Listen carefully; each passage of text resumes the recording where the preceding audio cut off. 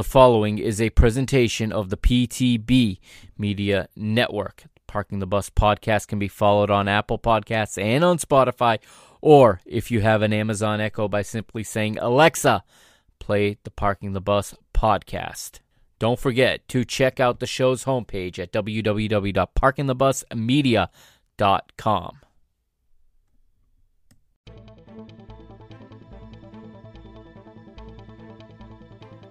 You're listening to the Parking the Bus podcast's continuing coverage of Euro 2020 here on the PTB Media Network.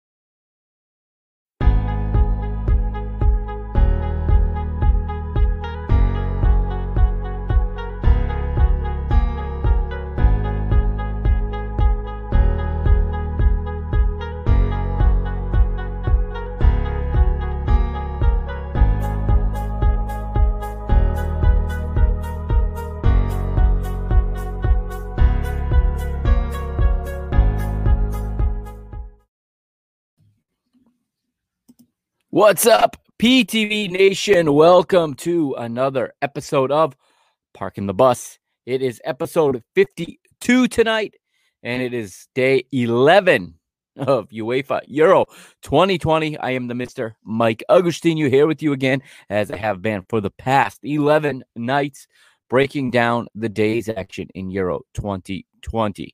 Now, hope everyone's doing well today. I think we had a fantastic day of football, and Fade My Plays is here. We're gonna bring him on in just a second, and we're gonna break down today's action. 4 good matches, really. 4 stories to tell today, and we got tomorrow. We're lucky. We only got 2 matches tomorrow, so UEFA is being friendly to us this time around with 4 matches one day, 2 matches the next, and not stretching these final days of the group stage out. But let's bring in Fade My Plays right now. What's up, brother? How's it going? What's going on? How you doing? Doing great. How'd you enjoy the matches today? Man, what a day. I mean, just like it was an absolutely beautiful day because everything had to go right for Denmark to go through, and it did. And that was just, I mean, it was beautiful. And like, this is, I was talking about this with some people on Twitter about how this is why I absolutely love football and why I think it's the best sport in the world, is because the passion and just unbelievable emotion that goes into every single game. And today, I mean, watching that game in Copenhagen and just everything that had to go right did, and the fans got, what they deserved. And it was just beautiful to watch, and the emotion was all there. It was just, stunning. What a day. Yeah, no doubt. I mean, there was so many moments in this day that really will be memorable. And we've been talking for the most part every night on this tournament. Every night we've come on here, we've had something memorable to talk about every day. Exactly. And I mean, we got Denmark's performance. We got, Pandev's send-off, which was awesome. A guard of honor as he comes off the pitch. I know they lost 3-0, but is there a better way to end an international career than bringing your very small country to the big time? Yeah. It's like, it's a case of job well done. Yeah. And it's mission accomplished for him. Yeah. And it was just awesome to see that. Absolutely. You look at Finland fighting. And I think all of us, felt a little bit for them with that quote unquote own goal that comes off. Not one bit. No way. I think Radecki had a phenomenal match up until that goal, and he made some real nice saves to keep them in it, but they kept it interesting. if I mean, nothing it else. was one of those things where watching, and especially like as a bettor, having Belgium in parlays and Belgium -1 and live betting it. But you watch the game in Finland where, it should have been 12-0, but for some reason, especially in the first 60 minutes, every single shot Belgium took, they put it directly into the keeper's hands. I mean, you go back and watch the highlights from that game, and it's shocking that they didn't win by more than they did. And also the Lukaku goal that got ruled off that was in no way offsides. We'll get into that when we talk specific, because, again, I'm noticing this, but when they freeze the frame, that ball is the shape of not even a square, but a stretch, like an accordion. Yeah. In the frame. You can't tell if that ball is on the player's foot or not, or if it's the moment the ball came. It's not a good image, and there's where VAR really has to improve the technology, is on the player actually making the pass. Yeah, I don't understand it, man. It's wild to see, because it's one of those situations where you see it used in England, and you see it used in the Champions League, and you see it used in the Euros, and yet every place they use it, it's different. Like the Euros, use a really fat line. England uses the tiniest hair thin, catching a kneecap offsides. Right. Whereas the Euros, I mean, it's you watch that and you're like, how do you not catch the Gosling offsides for Germany? Yet you call Lukaku offsides. It's just the inconsistency is, I think, what drives most people insane. And also the fact that, a big part of football, in my personal opinion, obviously it's not, everyone's, but a big part of it is that kind of, tie goes to the runner type of thing. I mean, you need to be willing to let the game develop, let the game play. And it's like, if it's the difference of a fingernail, you have to give that, because there's no way that the defenseman or the goalkeeper are playing as though he's offsides. I understand when someone's a mile offsides and they just stop playing. They saw it, you saw it, we all did. But there's been situations in this tournament, but especially in England, where VAR just cannot seem to ever get it right. Where, I mean, my best example was, obviously the 9-0 game United against Southampton. It was great to watch from my perspective, but there was a goal that Shea Adams had that literally, I mean, it looked like the sleeve of his shirt was offsides. And even as a United fan, I'm like, just give him the goal. Like, it's obvious that he was on, and he was on enough at least. And they took it away because of, I mean, the time. And it's like, what's a player to do? His momentum carried his shirt sleeve to go ahead. I mean, the wind takes it, and that's I mean, there's just an unbelievable, like, rigid nature to which they do some things, and then other things, it's, I don't know. And that's not the way the rules were written to be interpreted either. I mean, when they came up with the offside rule, it wasn't to be dissected down to the millimeter like that.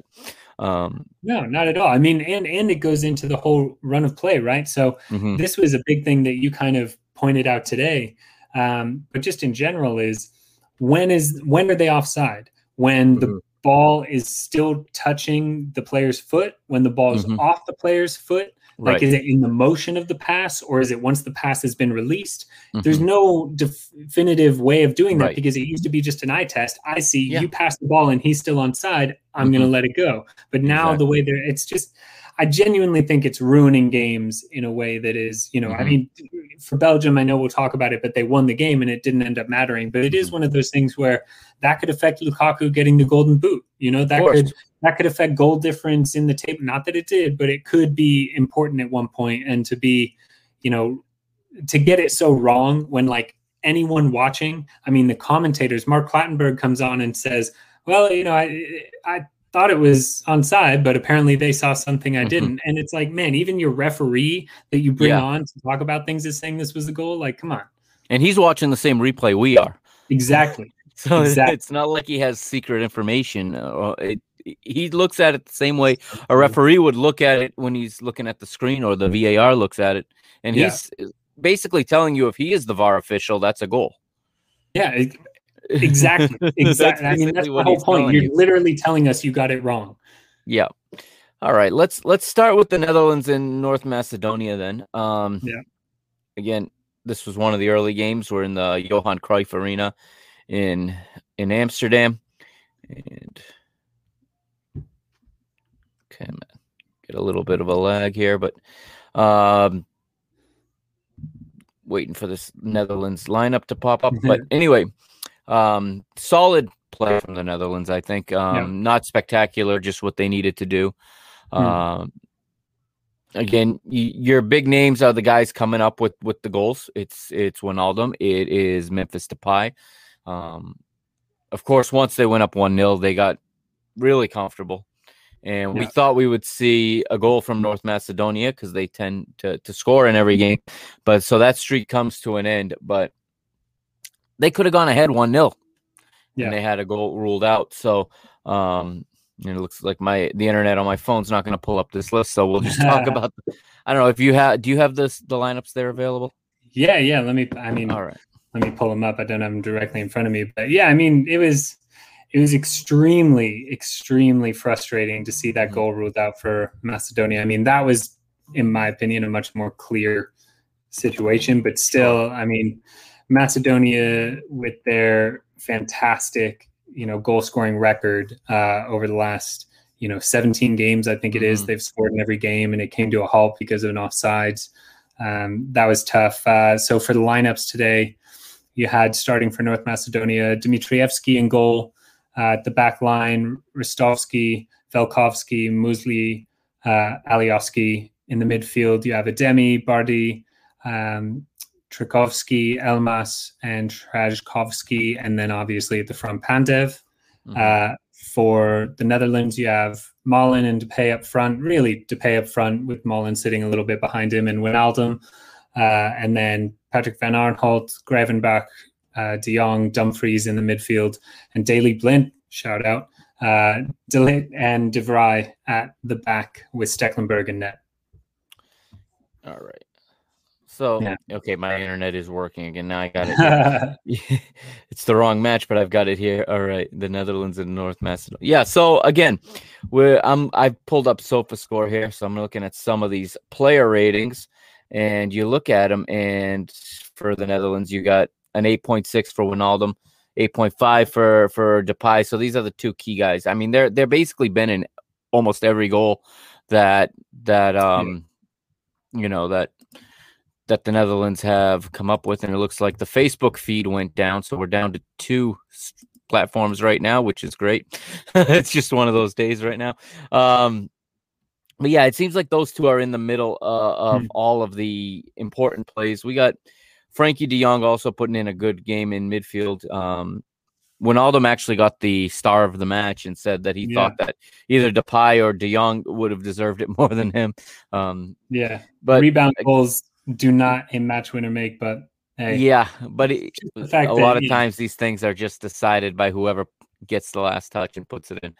And the idea that that Liverpool are kicking themselves because Gigi Wijnaldum is leaving, but right, you're right. I'm happy about it.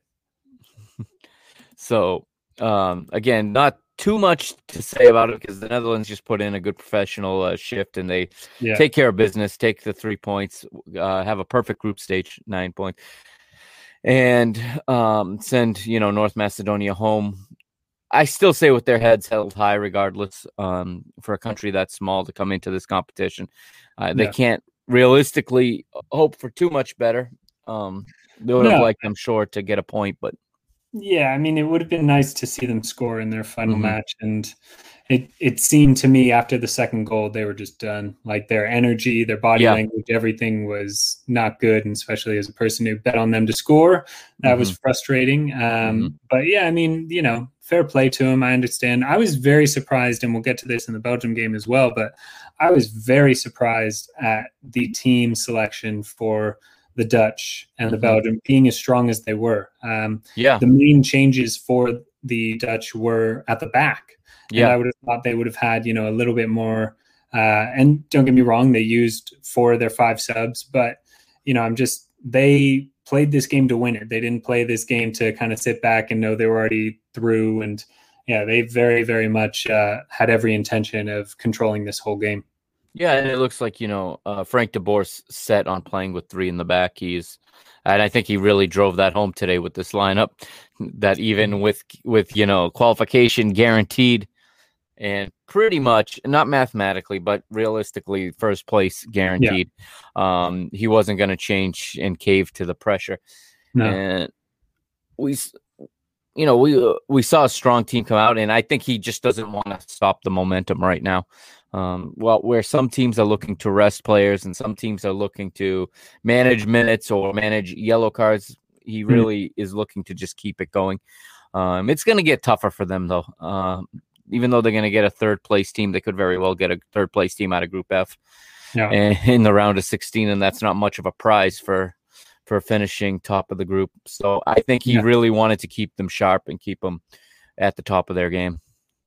Yeah, I 100% agree. I still think he's a trash coach, but he makes a good call once in a while. You can't fault him. Batting 1,000, 3 games, 3 wins, friggin' 8 goals. An easy group, but fantastic performance. Yeah. And like we said, we had Goran Pandev coming off in the 68th minute, and the North Macedonia players make a guard of honor along along the field as he goes through. I've never really seen that in that context before. And within the match during a substitution like that, it was almost like a testimonial, like they were sending him off. And I did hear this morning on TalkSport that they said that he may even retire from football altogether. Wow. He is 38. Yeah. So. It seems like, his it's a mission accomplished for him. He got his country to a final tournament. He captained them. He played, and there's nothing left for him to accomplish in this career, most likely. If he does play another year, it'll be interesting to see where he lands. But like you said, he's 38 years old. So I don't think anyone's beating his door down to sign him. Not any top team, at least. But I'm sure if he wants to play, he'll find a home. But this may have just been the perfect send-off for him. Yeah. I completely agree. Again, like I said, would have been nice for that goal, but they definitely did. They did better than a lot of people thought they would in scoring in their first 2 match days. Yeah. So let's move on to Ukraine and Austria, which you had said yesterday was a favorite to be a draw. Austria had other ideas today, which I guess they needed to. And this was, coming from the perspective of a Portugal fan, this was the most important result of the day for me, because I thought these two teams were going to have 4 points. And then, the third place team would be sitting. Right now, 4 points is a qualification. Every team on 4 points has qualified. So actually, it was quite a disappointing performance from the Ukraine, I think, here. Yeah, it was weird to watch as well, because again, like I said yesterday, I've never seen a draw be not just a favorite, but minus money. But there was, I track line movement, obviously, and there was wild line movement in the 12 hours leading up to the game. Last night, you had the Ukraine at plus 210. You had Austria plus 275 in the draw at minus 115. Right before kickoff, the Ukraine was plus 290. Austria was plus 200, and the draw was plus 105. Like, that was a full dollar swing on the Ukraine and Austria, and that's insanity. And you see, hey, like, it makes sense why it happened, and Austria got the win. But that game, I can't. It has happened, and we've seen it happen. That Japan match, we all have seen teams sit on points and play for that draw, but I just can't imagine professionals playing 90 minutes, not trying to win. And we saw that, especially in the first half. The first half really should have had 2 or 3 goals more. Austria came out absolutely on fire, and I thought it should have been 2-0, 3-0 before the Ukraine really woke up. And then they had Yarmolenko had 2 absolute beautiful chances that he skied one and just missed the other. So, that game had excitement written all over it, considering it was 1-0. Yeah, and I'm watching this thinking as Austria continues to not capitalize on their chances. They have fantastic chances, and they're missing that last piece. I'm just telling myself that usually you get punished for that type of inefficiency in front of goal. Yeah. And all it would have taken was a draw for the Ukraine. But I'll go through the lineups first. So we have the Ukraine. Hopefully I don't butcher these names too much. We got Georgy Bushkan in goal, Alexander Karavev, Ilya Zabarny, Mykola Matiyenko, and Vitaly Mykolenko as the 4 in the back. You've got Shaparenko, Zinchenko, and Sidorchuk in the midfield. And then up front, Yarmolenko, the captain, Yarmachuk, and Malinovsky. So, there's some firepower in that attack. Those 3 in the front are not bad.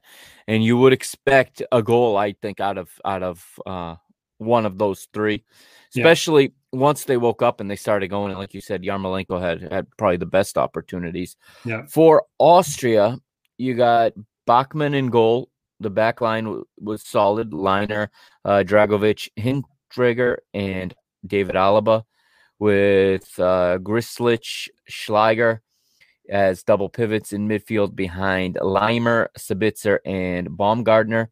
And the striker was Arnautovic. So, again, the goal comes just after we see was it Grilic that had this one? I think it was Grilic.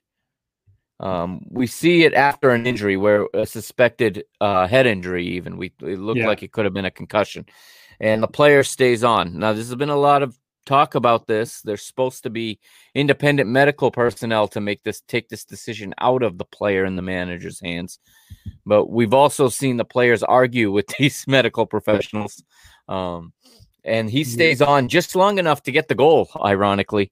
And then he starts having, headaches again or whatever, and ends up being substituted out shortly thereafter. But it's a goal off a set piece. It's a corner kick that falls to his foot, which tells me that should have been better defending from the Ukraine on that play. That they can't allow the ball to come down like that. Yeah, agreed.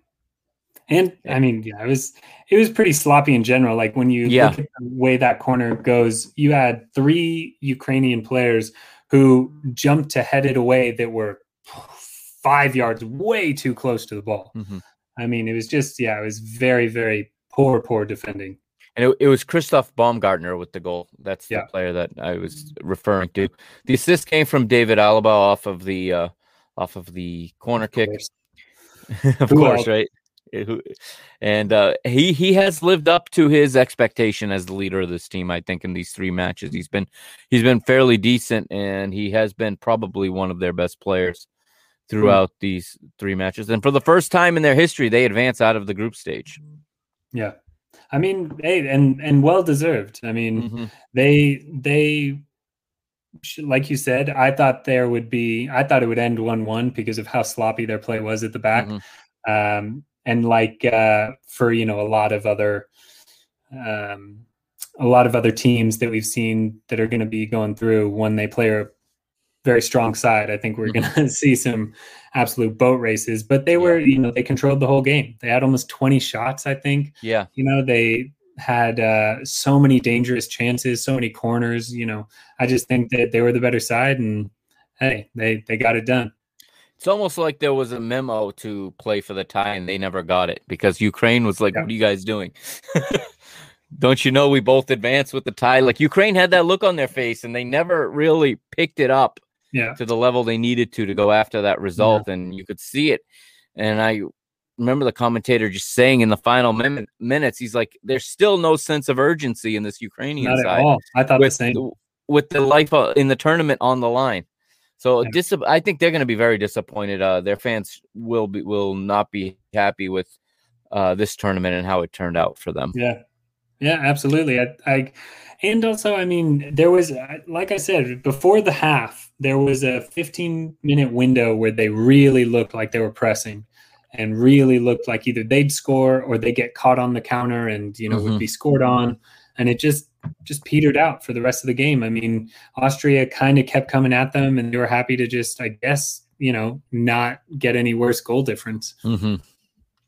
Yeah, again, and it's funny. Maybe this is the time to bring this up, because once you allow third place, some of the third place teams to advance, I think we've said this already, but goal difference all of a sudden becomes almost more important than wins and losses at this stage.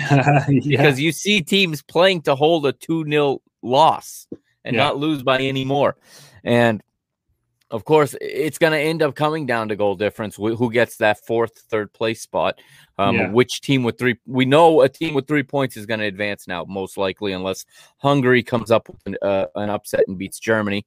And in which case, it could still be Germany that gets that 3 points in advance. Yeah. So that doesn't even rule it out. But again, the goal difference is going to be so crucial.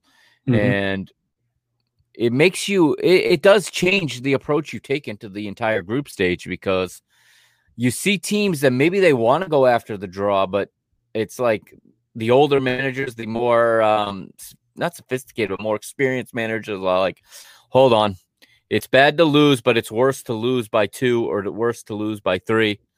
So it's actually discouraging risk taking, which can affect the product on the field and the product on television and the excitement of the tournament. I really think that we're going to see by like 2028, if not by 2032, this is going to be expanded to 32 teams just to get rid of that third place qualification. I don't know how they can do 32, because then you're going to have teams getting absolutely Yes, slapped. You will. Exactly. It's going to turn into what the World Cup's becoming. And it seems like every tournament is just trending towards more teams. I thought this tournament was perfect at 16. And of course, they want more games and they want more smaller countries to qualify. Maybe the answer is to change what the second stage looks like. I don't know. But maybe it's to give some teams a bye into the quarterfinal. Maybe group winners go to the quarterfinals.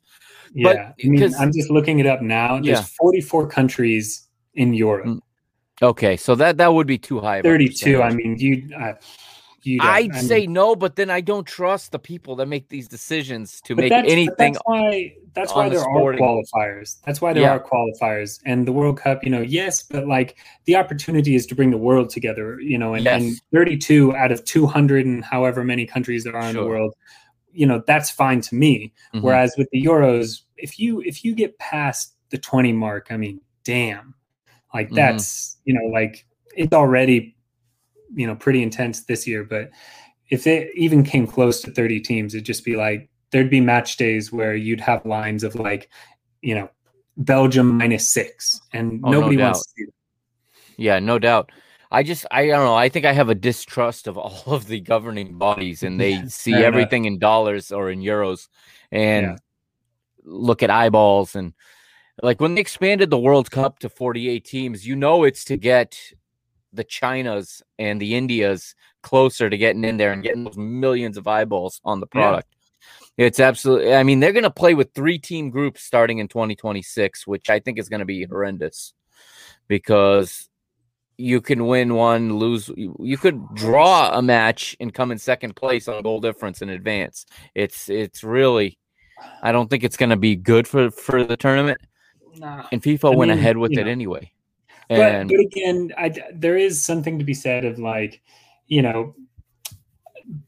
seeing your country play at that level. It's like the Olympics, and there is qualifiers, and if you qualify, hey, like who's anyone to say differently? But it's like Germany in qualifiers for the Euros, twatted Latvia 7-1. Yeah, they scored 5 in the first half. Full rotated squad. It's like, come on, man. That's there's like already playing a fucking NFL team against a high school team. Yeah, you got the San Marinos and the Gibraltars in there too. That always everyone wants to draw in their group so they can have 6 easy points. But exactly. I'm interested to see what UEFA is going to do with this in the next decade or so. Yeah, because there's a lot of complaints about third place teams advancing because, of course, it's kind of, you can almost back into, and Portugal was an example of that. They backed into third place 4 years ago. They look like they're trying to do that again. And a lot of times it looks like the third place finishers are getting a better deal than the second place finishers. And I mean, it is just luck, but maybe they reformat it into a seeding system or something. I like maybe the best tough. teams It's tough play though because like your draw is total chance. Sure. They say it is at least, but like, there may be a situation where like, the group of death, that's not good for anybody, whether you play 1, 2, or 3. Right. And then there's other, you look at, what is it, Group B, where you have Belgium, and then whoever else you play, you're not worried about. Right. So I think there's just luck of the draw, no matter, even if it was just top 2 teams, but I'm not a fan of the third team because, again, like what drives competition and what drives talent and what drives, putting in these amazing efforts is knowing like we have to win this game or we have to at least draw this game and there is no way forward. Whereas, Portugal is like, well, if we don't lose by too much, we should be okay. Yeah. And like that and mentality that's anti-competitive. messes with everybody because then the players are like, well, it's okay if we're down 1-0. Whereas if Portugal's like, we need a point or we're out, then it's not okay if we're down 1-0. It's not okay if we're at 0-0, Yeah. So yeah, I'm more into being a little bit more selective of who goes, further. But at least we get, the round of 16 is going to be awesome. There's already a few matches set. That's great. Yeah, it is, and I think the tournament starts for real in the round of 16. Yeah, because of course. Like you said, there's some teams here that I hear for the experience right now, and they're all going to be going home, and the easy games for the most part go away once the round of 16. There is 16 solid teams to make a real strong round of 16. Maybe 12, like maybe 9 12. solid, 9 solid teams, and probably 4 teams that are going to get just curb stomped. I mean, and you're going to get matchups of 2 teams that deserve to go further, and one of them is going to go home when you get to the round of 16. There's the total possibility that England plays, France, or England plays Germany, or England plays Portugal. Right. That sucks. It's the reward again of winning the group and then getting a third place team out of the group of death. So very, very interesting. All right, let's move to we'll go to Belgium versus Finland first. Yeah. We'll finish with the feel good story. So Belgium comes out and they're playing 3-4-2-1 for Roberto Martinez. Several changes in the side. Thibaut Courtois returns in the back. They're going with Denayer, Boyata, and Vermaelen. 4 in midfield: Trossard, De Bruyne, Axel Witsel, and Chadli. Eden Hazard and the guy I've been tipping, Jeremy Doku, get the start. And he had himself a pretty good game, I think, for almost got a goal. For an official match debut or a final tournament debut, and they're playing behind Romelu Lukaku, who is just on top form right now. And he is somebody, Lukaku, I think, is even more suited for the international game than the club game. Because it seems like the strikers are so much more important in the international game.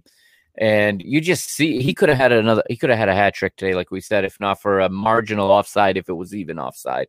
Yeah, and the header going just wide. And the header going just wide. He could have had a perfect hat trick. Yeah, really. Yeah. And this Belgian team looks very, very good. They rotated the guys in the back. They added in a few new names. They gave valuable minutes to De Bruyne and Witsel.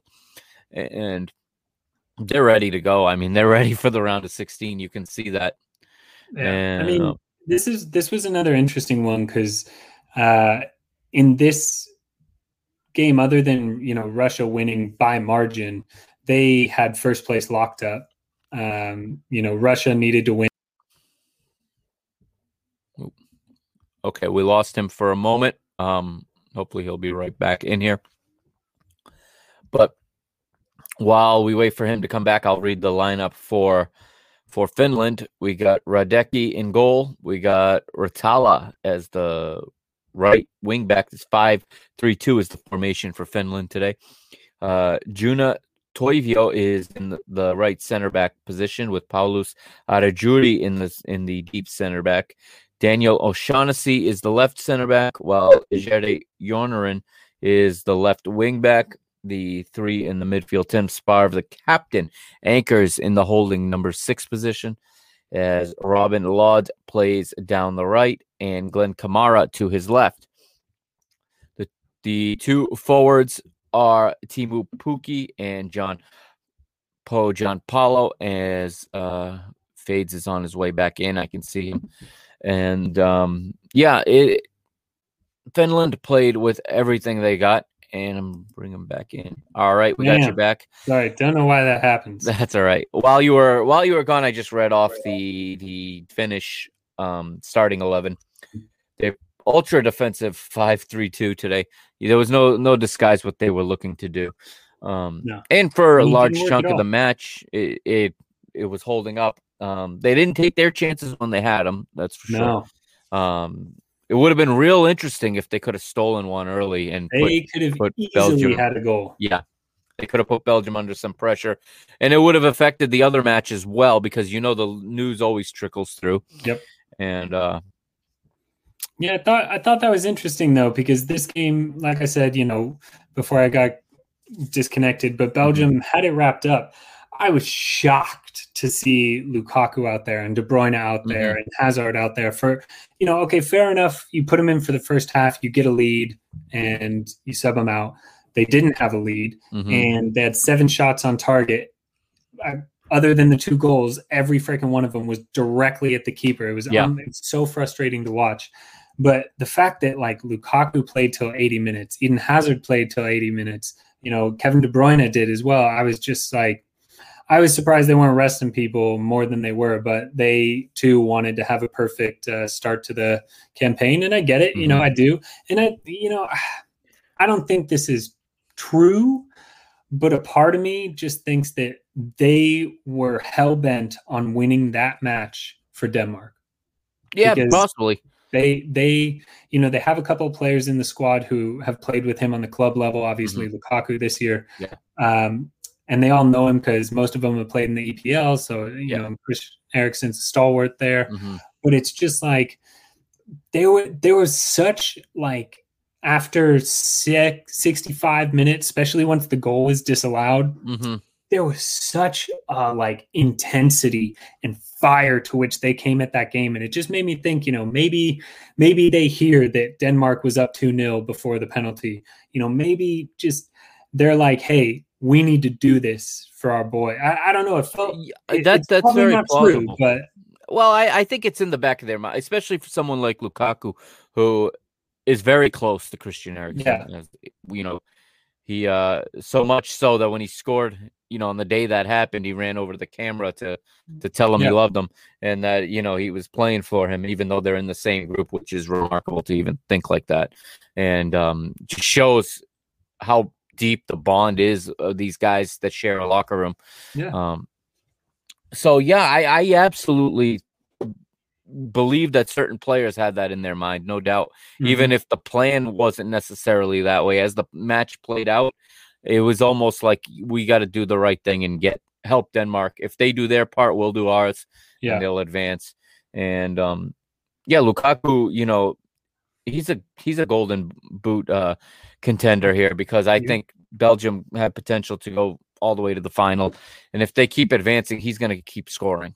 So we could very easily see him with 5 or 6 goals by the time this tournament's over if Belgium continue to advance.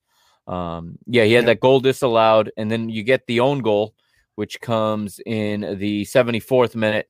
The header from Vermaelen off the post. Radecki can't react in time, and he actually ricochets it into the goal off of the post. And then it didn't take long. It was 6 minutes later. Lukaku made it 2-0 from Kevin De Bruyne. Brilliant goal, and pretty much put it on ice and leaves Finland now watching the rest of the matches to wait and see if they're going to get through or not, this is the real awkward part of third place teams when you play early. And there's 3 more days of competition. You have to wait and see. So they're going to be training tomorrow, recovering, wondering if they're going to play again or not. But they have to prepare as if they're going to make it, obviously, because if they wait, it'll be too late. Yeah. But again, because this is the lens I always look at this through. This was brilliant for Portugal because it puts Finland at a -2 goal difference, which is now a 3 goal difference from where we're at. And Ukraine is at -1. So it puts a little cushion. And yeah, I was nervous for that reason. I had both matches up. I had this one on the big screen. I had the other one in the alternative or the alternate. Yeah. You can. So that was kind of cool because I wasn't paying as close attention to it, but I had that up. So it's cool. They got it focused on one player from each team, and then you got the tactical cam from above, and you got the live feed. So, but yeah, again, just a workmanlike professional performance from Belgium. It looks like you said, I think some players really wanted to help Denmark. And I think from Roberto Martinez's standpoint and from the rest of the team, it's, if nothing else, it's to, it really means something to go 3-0 in the group stage to them. I think they're, keeping their team at a high level, keeping them fit. Will they pay for the extra minutes logged? We'll find out. If you get into a knockout match in they're on a collision course with Italy in the quarterfinals, if I'm not mistaken. Mm-hmm. And when you get into extra time, that's when this 90 minutes that De Bruyne put in today may affect him when you get to 110, 115, or even when you step up to take a penalty in a shootout. Who knows? So they did take a little bit of a risk, but I think it meant something to them to not just win the group, but to go through perfect with a 100% record. Yeah, 100%.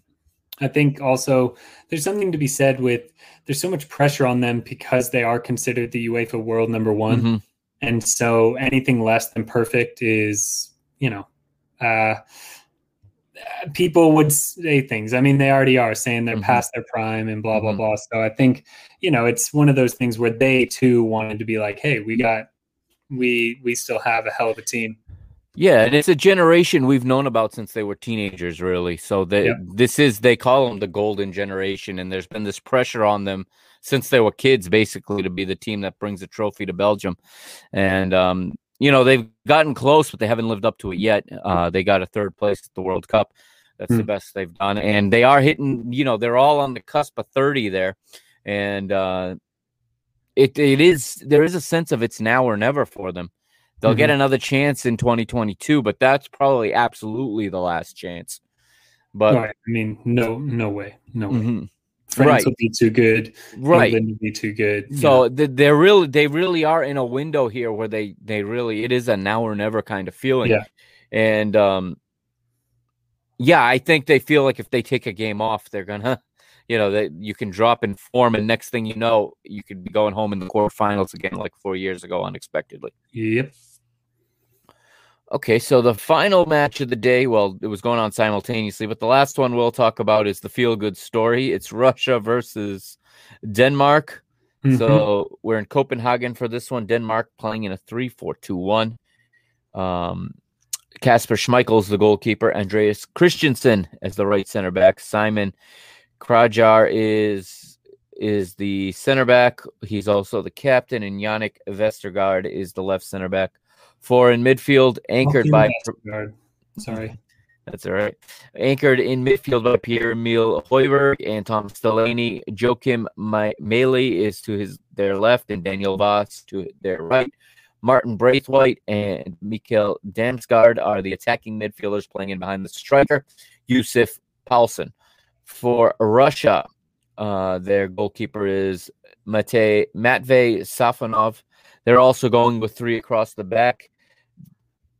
Zikia, Divev, and Kudryashov, with four in midfield: Fernandez, Ozdoyev, Zobnin, and Kuziev. And the two attacking midfielders were Miranchuk and Golovin, and then the captain Artem Dzyuba, the striker today. And first of all, I thought, once again, I think Russia disappointed today. I didn't expect them to win this match. I expected Denmark to win, straight through. But I didn't expect a 4-1 result. I didn't expect them to completely collapse and essentially quit on this game the way they did.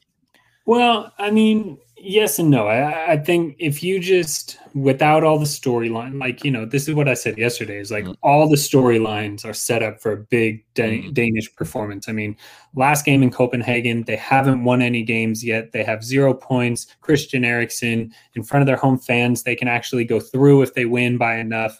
It was all there. But also, if you took all of that away and on a neutral field played the Danish best 11 versus the Russian best 11, the Danes would win 7-8 out of 10 times. They're just a better squad. So talent-wise, they were there. But also, I don't know how closely you watched this game, but Russia came into this game with such a clear purpose of no goals. Like 0-0 is what they were hoping for. And these pieces of shit, and I'm sorry, like, I have to say, I apologize to Russian fans, but they should be embarrassed. They were wasting time from kickoff. Every throw-in, every free kick, every, pseudo injury. They took as much time as they possibly could. In the first 24 minutes of the game, there was only 17 minutes of actual play. Like, in 24 minutes, there was 6 or 7 minutes of just dead ball time, which is insane that they're doing that in not only the first half, but from the second that the game started. And I just thought that was such a cowardly way to play. I thought that was such a slap in the face to Denmark that they're not even trying to give them a game. And thank God for that absolute beautiful strike to open it up, because then Russia had to actually play. And that's when they were exposed as a lesser team. That's when they were exposed as the second best team in the game. And I'm glad it went the way it did, not only, because of my bets and all that, but especially for the Danish people, for the Danish team, for Christian Eriksen. It was just like Russia did their best to stop any chance of this being a game, and Denmark. It was anti-football. It's what it was. It was the absolute worst, of it. Most cowardly thing you can do on a football pitch. To play for 0-0, not even attacking. Not even trying. There was no, and like you said, the time wasting starts right at the beginning, and every attempt possible to stop any type of build up, any type of rhythm in the game. They had, they had the one shot that Kasper Schmeichel saved that was very, very nervy as a, Danish backer. They countered a few times, but I think that was another thing that you saw in the Danes, is that the Danes were throwing everyone forward and had all the possession and all that. And Russia would counter and break on them, because they just have kind of, their one man up front. But they would counter, and they had some like pretty glaring opportunities. And Kasper Schmeichel was forced into a fantastic save, even though it was right at him. It was still low and difficult to save. He did with his left or right foot, I believe. But it's just like the Danes saw, like, you're not really even trying to counter on us. So they pushed even harder. It took a fantastic strike to finally open it up. But once it did, you just saw so much relief. You saw everything kind of fall into place for Denmark in the way that they found confidence. They were passing better. They were finding open men. Russia looked absolutely lost. And if not for that Vestergaard challenge in the box, it would have been 4-0. Yeah. So Demsgaard gets him on the board in the 38th. That gets the match opening up, like you said, and forced Russia to come out of their shell. In the 59th, Yusuf Poulsen scores to make it 2-0. We had a slew of substitutions here as Russia make 4 in the 61st minute. They make 3 in the 61st and then another one in the 67th. Then you get the penalty call, and Zuba scores it. It's 2-1, and for about 5 minutes there, 10 minutes at most, Russia's got this belief that they're going to get a second one. They're going to get the, level and get the point they need to advance. And I was sweating it then, because all of a sudden, it looks like they're going to come back into it. But then Andreas Christensen with an absolute rocket makes it 3-1 in the 79th. And the goalkeeper never saw this thing. He was screened, because I heard the commentator saying he needed to do better. There are no fewer than 4 players in his line of sight, and by the time he saw it, that thing was whistling by his face and into the back of the net. He reacted actually after it went by. It looked like it was a little bit of a delayed reaction, and then in the 82nd, it was Joachim Mele with the 4th one from an assist from Pierre-Emile Højbjerg, and Denmark goes up 4-1, and at that point, you knew that they were going to be through, whether it was going to be as a third or as a second place. Yeah. That depended on the other match. And then a real cool scene at the end where you see the players gathered around in the center. I'm guessing they're gathered around a tablet or a phone watching the end of the Belgium match. As soon as the final whistle went there, them and the stadium erupt. And what a story that this is for Denmark. This is one of the stories of the tournament. 20 years from now, this is what's going to be in the documentary is this one of the key, focal points aside from who wins the tournament or maybe Ronaldo's record goal scoring thing. You always have little storylines in it, but this is going to be one of the key, I think, 3 stories in the book or the documentary that gets made about this tournament 20 years from now. Yeah, I think it is the story. I mean, I think so, yeah. Christian Eriksen, but also the fact that the way things have kind of laid out, I mean, I have Denmark to absolutely smash Wales. Mm-hmm. So, I mean, if things go to plan as much as they can, but the Danes are a genuinely better team than Wales, not just riding the high of this win. They're a genuinely better team, and Wales is extremely lucky to be in the position they're in.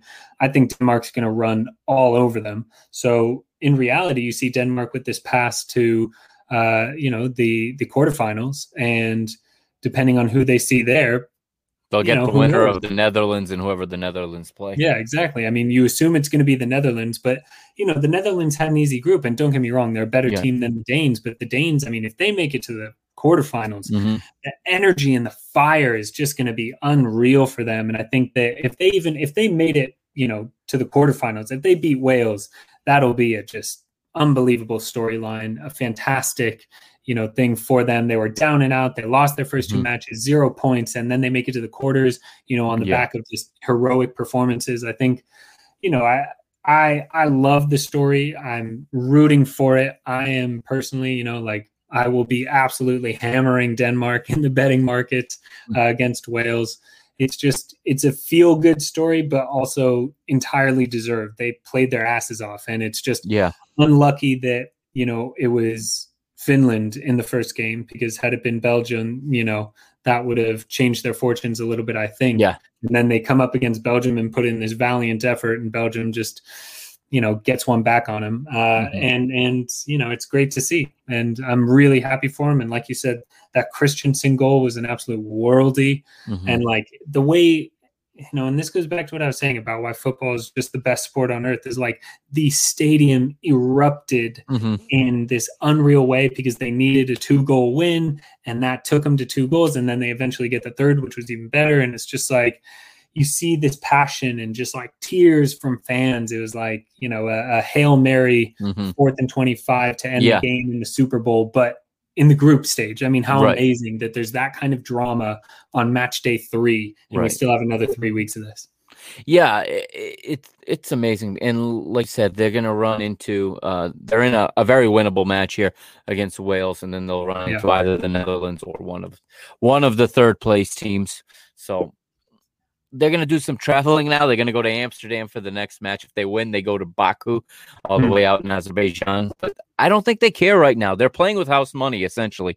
And they're playing like they're playing with house money because they're playing so free and open and so progressive, if you will.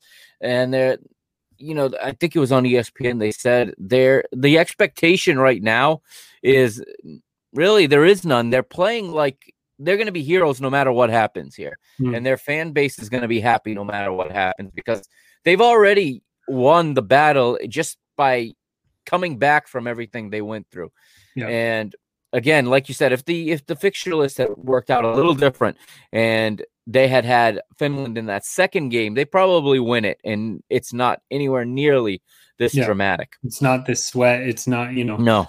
I would have put them on, a 2-3-0 win against Finland. And then probably another win again. I had them on 6 points. So, and we discussed last time we talked about them, about whether or not, how many more heroic performances they can put in.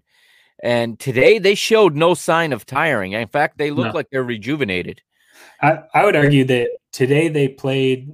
I think that especially the third and fourth goal was like, that kind of high of like the emotional aspect of it, but they played like a team trying to win. Whereas when they were playing against Belgium, it was like, we got to do this, for Christian and for everything. And, they came out with all this fire, but used up all of their energy immediately and, fell apart in the second half versus this game where there was that emotion there, but start to finish, they were the better team. They were controlled. They were, playing like the Danish team that we thought they were coming into this tournament. And, it's great to see. And again, I reiterate, they play Wales on Saturday, and I think they're going to roll them.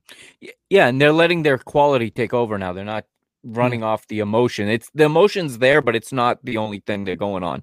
Their quality is definitely and the game on Saturday as well is in Amsterdam, so you have to assume it's going to be 90% Danish supporters. Yeah, that's not a hard trip. I don't know what the restrictions look like in that part of the world, but no, it'll be full, and it'll be on a normal day, that's an easy trip from Copenhagen. Yeah, from and Denmark. I imagine all the neutrals are supporting Denmark. Yeah, no doubt. All the Danes will be there. There'll be plenty of Dutch there that'll be supporting Denmark. I mean, this is, it's going to be like a home game for them and a tough one for Wales for sure. Yeah, absolutely. I like them to advance also. Just what I mean, they played so well.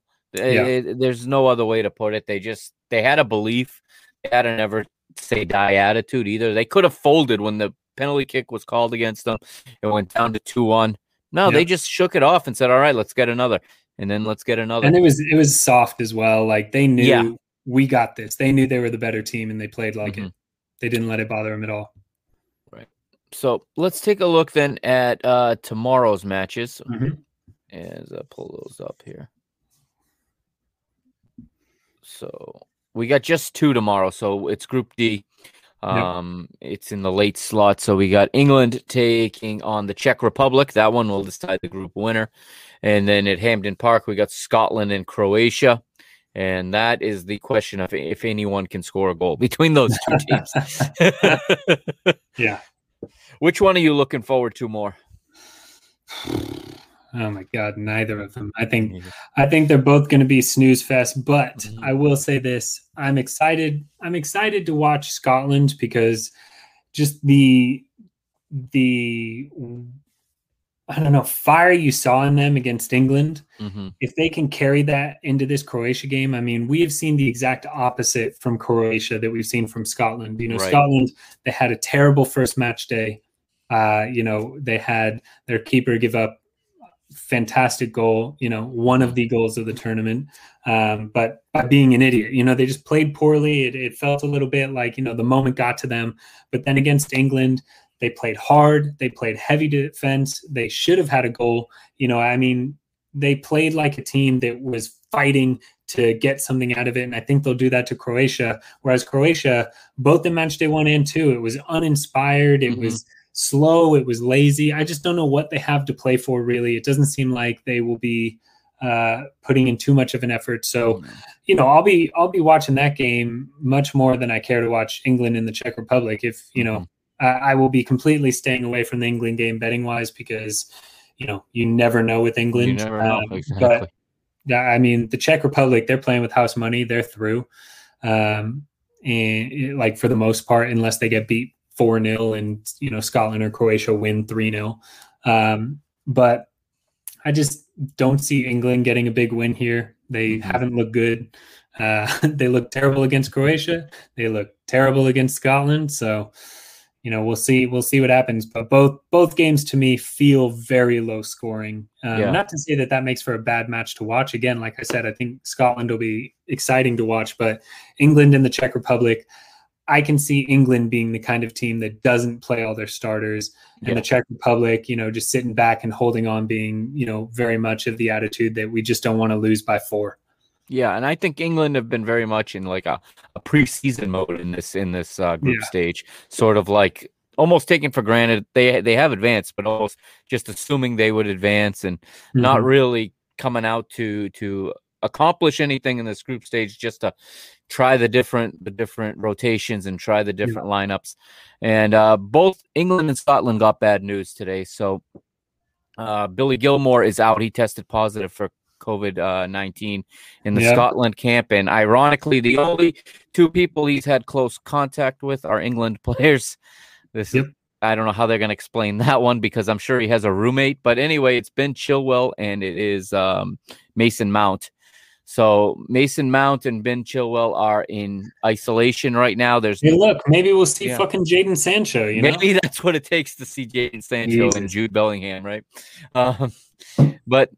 So I don't think that's going to derail Scotland in any way. I mean, he had a real good game against England. He was pretty pivotal there in the center of midfield. But for England, Mason Mount is a key guy. I mean, when he is on his game.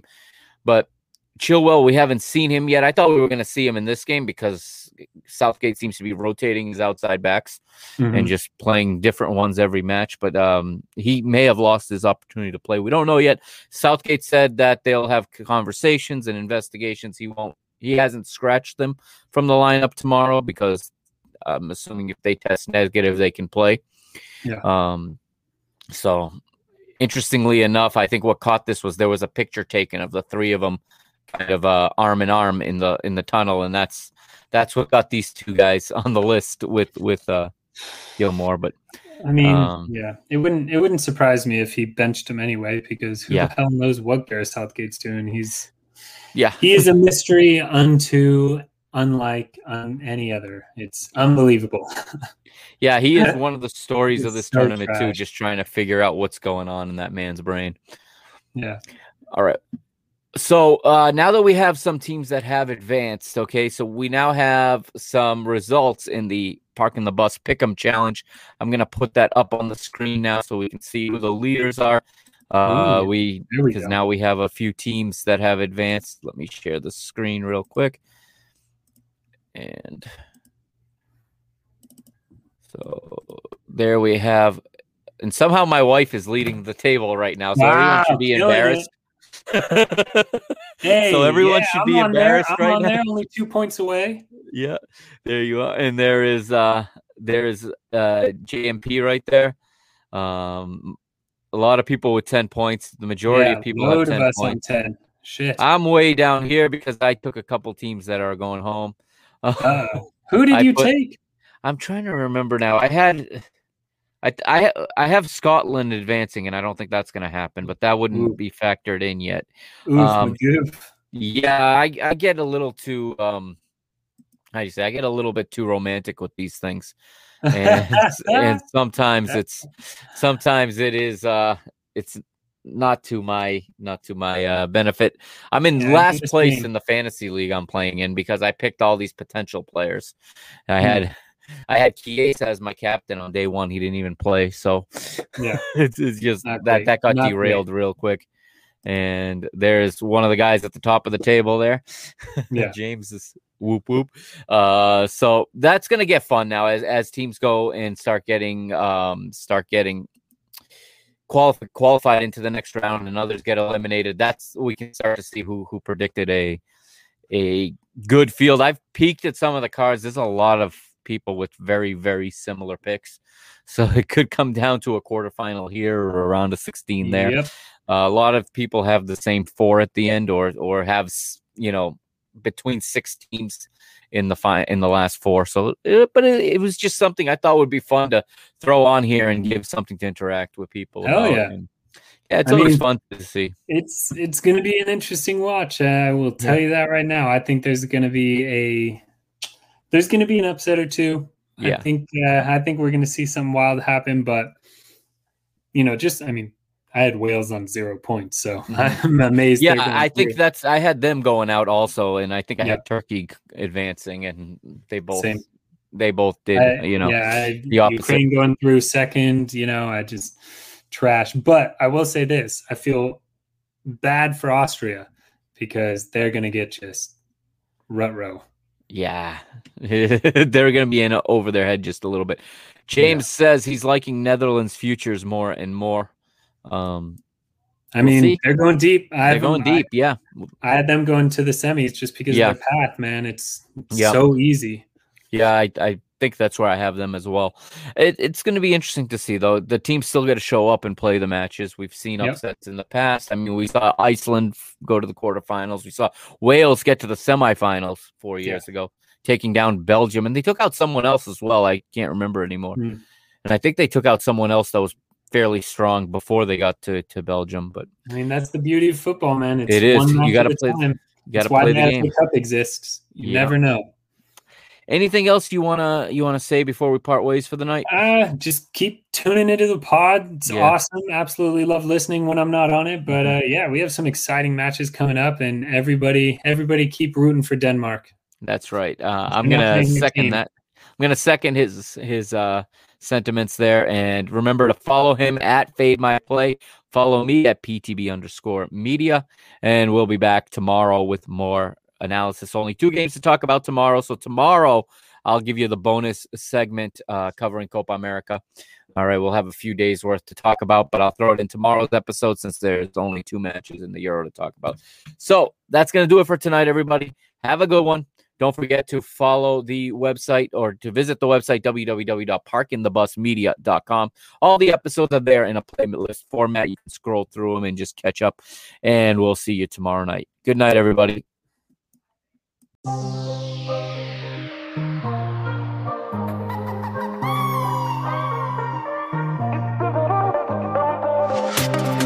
Agora vamos brindar novamente. O sorriso na cara tá sempre presente. O nosso caminho é seguir em frente. Esquece o teu passado e vive o presente. E se for, primeiro levo toda a gente ao meu lado, tenho os mesmos desde sempre. Firme na corrida, com fé na minha vida até o fim. Nós só sabemos viver assim. Olhem para mim, para tudo passa a palavra. Digo que estou aqui, com família e amigos à minha volta para repetir. Uma festa, forever. Uma festa,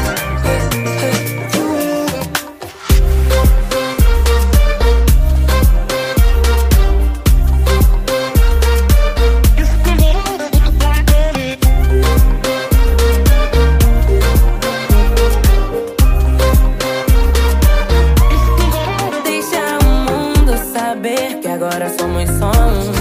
Que não existe impossível debaixo desse céu azul. Tá no sangue, na língua, na pele, no coração.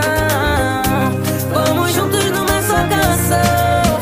Olhem pra mim, para tudo espalhe a palavra e diga que eu tô aqui, com minha família e meus amigos pra repetir. Uma festa, forever. Uma festa, forever.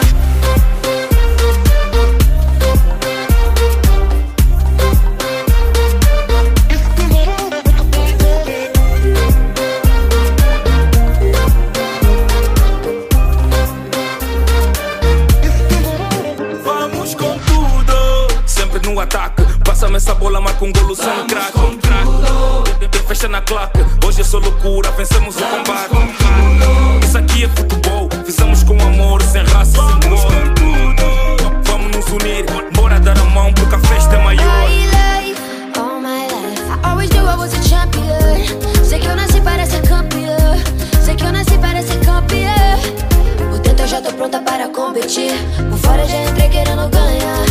Ninguém esperava que eu chegasse aqui, mas agora vocês vão ter que superar.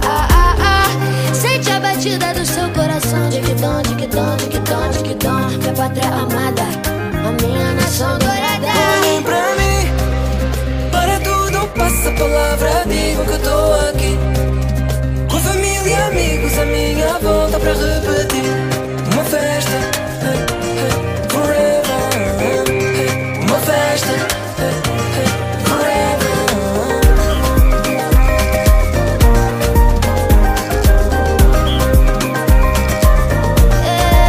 Let's dance everybody.